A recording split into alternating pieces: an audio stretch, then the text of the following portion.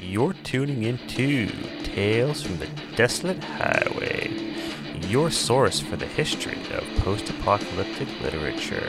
I'm your host, Nathan Ogloff. Let's get the show on the road, guys.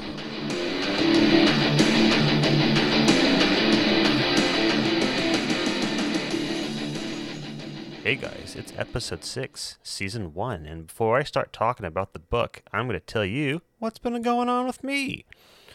I think I might have writer's block. Or I might have the closest thing to it. I got one scene done all last week, and it wasn't even a new scene. I'm going over scenes for part 2 of the novel now, and some people out there might think I'm going too slow. I have days when I agree with them. Well, this is the rate I work at, so that's my excuse and I'm sticking to it. My total number of listens doubled, so guys, thanks out there, man. That was sweet. I also finished reading 100 Years of Solitude. Not post-apocalyptic. What did I think of it? Well, first I'm going to say what I'm supposed to say. Then I'm going to say what I really think. So here's what I'm supposed to say. Wow. What a compelling and beautifully written and wonderfully moving piece of Latin American literature. Oh my God. What a true classic. Now, here's what I'm actually thinking. I didn't hate it. It was well done, but I don't think that type of novel is meant for me. Now, I know someone out there is probably scoffing and saying, ugh, typical North American ignorance. You just don't understand the cultural and political idiosyncrasies of Latin American culture, specifically that of Colombia or Mexico. Well, sir or madam, I am definitely inclined to agree with you. Hey, I got an idea. Let's just talk about this week's book. Hey, that sounds great. So, this week's book, The Purple Cloud by M.P. Shiel, written in 1901. That is right. Yes, we are officially in the 20th century, where I will be spending the vast majority of this podcast. So, the novel starts out with a narrator, unnamed, who receives a bunch of journals from a dying friend who said the journals contain the predictive texts of a medium woman called Miss Mary Wilson. So the text talks about a man named Adam Jefferson. I should mention that the novel takes place in the 1950s, which would be the future for the author, or at the time this was written. Adam is a doctor in London, married to a woman named Clodagh. She knows a man called Peter Peters, who is going to an expedition to the Arctic. She wants Adam to go, so she poisons Peter Peters, knowing that he'll be replaced by Adam because she thinks he is the best doctor in London. So he goes. But not before a priest tells him not to go because the poles are no-go zones on God's orders. Jefferson thinks he's full of shit because he already met a man who believes the universe is in a perpetual state of conflict between the so-called white and dark powers. The reason he is going on this expedition is because a millionaire who has already died left a huge sum of money to the first person to reach the Arctic. I know, I'm not being very specific with the names, but neither was Wikipedia, so we're just going to go with that. Bear in mind, the first person to reach the North Pole was like in 1908, so this is like a sci-fi thing back then, like us and Mars today. They didn't know what was at the North Pole. Maybe Santa was actually there for all they knew. I don't know. So when Adam gets to the ship, he comes across his buddy Clark, who says it was the strangest thing that happened because Clark had a dream that Adam was going to be on the expedition with them. So then the ship starts traveling north. Eventually they hit ice and the crew gets off to explore it. This isn't the end of the journey. They're just out to explore the wonders of the Arctic, essentially. While the crew is on the ice, a polar bear charges at Adam. He manages to shoot it, but it veers off and ends up mauling a crew member named Maitland. Later on, Adam thinks a polar bear is on the ship. He goes to investigate and sees one charging at him. When he shoots it, he sees that it was just Maitland charging at him in a polar bear costume. Yes, Maitland survived, and yes, it really seems foolish that he would do such a thing, but such is the book. Anyway, now that they know Adam shot him, the crew thinks he's trying to kill off everyone so that he can be the first person to reach the North Pole. This isn't made any better when Adam has a dream about Clodagh poisoning Peter. He says in his sleep, "No, don't do it, Clodagh." And when he wakes up, he sees the ship's captain, David Wilson, hovering over him. Not good. Eventually, the ship hits the ice near the North Pole and becomes overwhelmed with bears overrunning it. They all evacuate, and in the chaos, Adam comes across David. He urges David to come with him, but David doesn't trust him. David wants to resolve his issues with Adam in a duel. They dig a grave in the ice, walk their 10 steps, duel stuff. David turns around to fire at Adam, and David is a good shot, but it's at night and he can't see shit. Adam aims and fires just as the aurora borealis shows up to give him enough light. Can somebody say ghost in the machine? Now, the reason some of the above doesn't make so much sense is because some of that above is Adam's own personal narration, and we are led to believe that he isn't that trustworthy. Adam meets up with another crew member called Mew, and they take sled dogs and travel over the ice. This is where you see Scheele's good use of his Arctic knowledge, for he describes the ice in intimate detail. For example, he lets us know that it's not smooth and that they have to periodically unload the sled and huck stuff over ridges. The ice eventually smooths out, and as they travel, they start seeing glittering stones and jewels under the ice. Then they get to the North Pole. Mew accuses Adam of being a murderer when he finds out about David, but Adam says it was a duel, and those are the rules, basically. The North Pole has an island in the middle of a lake of spinning water. Can we say Fortress of Solitude, Superman? Anyway, Adam gets to the island and finds inscriptions on the island which cause him to faint. He later wakes up to see a purple cloud on the horizon accompanied by the smell of peaches. He sees that 2 sled dogs are dead, and the bears and wolves in the Arctic are dead. Adam ends up being in the Arctic for 2 months as he tries to find people. He doesn't, and eventually all the sled dogs die. He gets a kayak and finds a ship where everyone is dead. On the ship, he gets a microscope and takes some of the fine dust he keeps seeing on people and puts it under a microscope. It has trace amounts of cyanide, which is why it tastes like bitter peaches and almonds. Now, this is where we get into some Omega Man shit, and that's going to seem more relevant later. Every ship he comes across is dead. I should mention that he's piloting or driving, I don't know, which, all by himself, because apparently he has the skill to do that. He lands in Norway. In the streets, he finds people in Eastern dress and quickly finds out that they were running from something. And then he goes to England. There he finds a telegraph office, and as he touches the needle, he sees that there is no current, like nothing's happening. It has been so long since he saw another person that he is actually afraid to at this point. He takes a train from Dover to London. I don't know, maybe MP Scheele thought that people in the future could drive and move anything because everyone was super smart or something like that. Anyway, in London, he stays in a hotel room with no dead bodies. And what I mean by that is the room itself has no dead bodies in it, but the hotel itself does have dead bodies.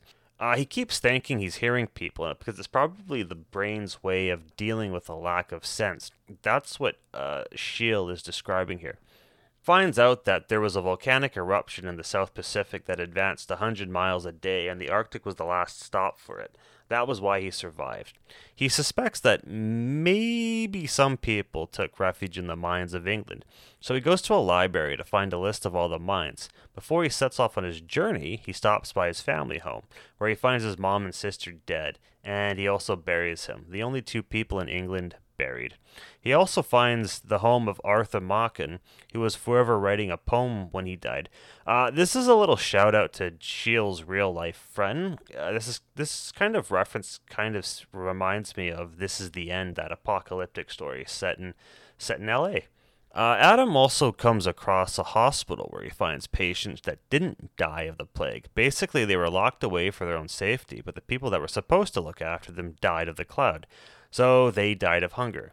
The dust of the cloud preserves people, which is why everyone else who is dead doesn't smell. But the people who died of hunger do smell, so he gets the hell out of there.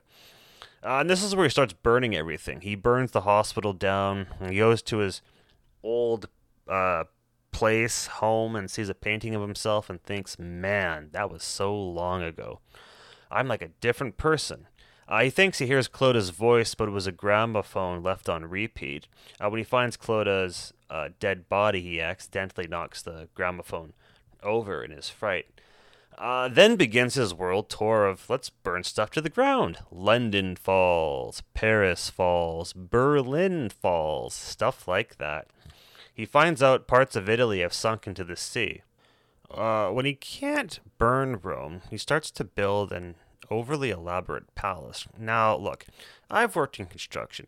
Good luck making that by yourself. You're going to injure yourself. Then there will be no more people around. But at this point, he kind of wants that, so whatever. Anyway, so halfway through making this palace, he takes a hiatus and goes around on a second world burning tour. He's basically batshit crazy at this point. But hey, when you haven't been around people in a while, you might do that. I'm assuming many of you out there know what I mean. Anyway, eventually he makes his way to New York, where he finds a ship that was bound for the Arctic. The journal there lets him know that it's been about 20 years since that day he left for the Arctic himself. So this was another expedition that was going to try to be the first, and it just never got off the ground. He makes his way back to his palace and finishes it. The voices in his head come back and tell him to go to Constantinople. He goes there and burns it to the ground, and as he walks among the ashes, he starts seeing footprints. Then hears a laugh, then sees a naked woman. He's going to kill her, but is struck by lightning, God saying, no, no, no, don't do that. Now we're entering the weird fetishization part of the book. So he doesn't kill her, and she follows him like a lost dog. He really wants her to leave, but she doesn't. He locks her in a building, but she's so naive, she just walks up to the roof and jumps off, thinking that that the fall won't hurt her. He nurses her back to health, teaches her language, and finds out she can learn at a super fast rate. He also learns that she survived off of dates and white wine in a cellar below the city, which doesn't make any sense because a kid couldn't live off of that all alone. They need actual nutrition. So the thing about this whole cellar is that it was far below the city, underground, protected from all these ravages that happened above the surface because it was sealed away, and that's why she survived. So, moving on. Adam doesn't treat her well, but at this point he's basically lost his mind, so it makes sense he's a piece of shit. He does this because he doesn't want to tempt himself into being with her. Again, because he just wants people to die. But eventually he names her Clodagh and makes her wear a veil over her face so that he doesn't have to see or hear her. Hey, don't look at me like that. I didn't write this shit. I'm just telling you about it. Anyway, Adam finds out that Clodagh version 2.0 does things a lot better than him. Adam therefore thinks God sent her as the perfect one. She stops calling herself Clodagh and starts calling herself Leda. This is it.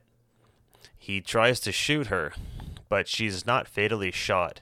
Then, feeling scared, Adam runs away to Portsmouth, England. But then he gets a telephone message from her saying the Cloud is back and it's going to zero in on him.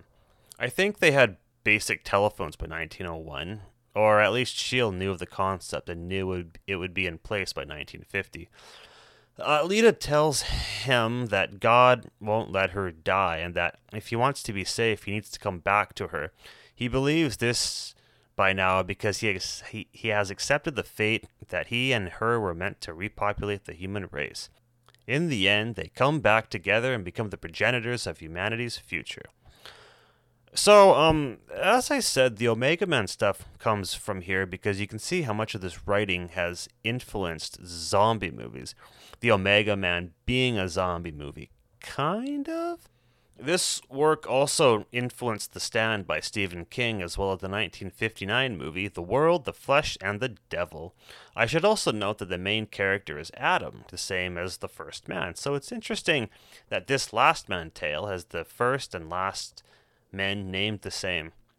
The novel was also praised and admired by H.G. Wells and H.P. Lovecraft, who both loved M.P. Shields. This M.P. Shields novel. Geez, you'd think it was a trend to go by your first two initials at this time, by how many of these guys both had them.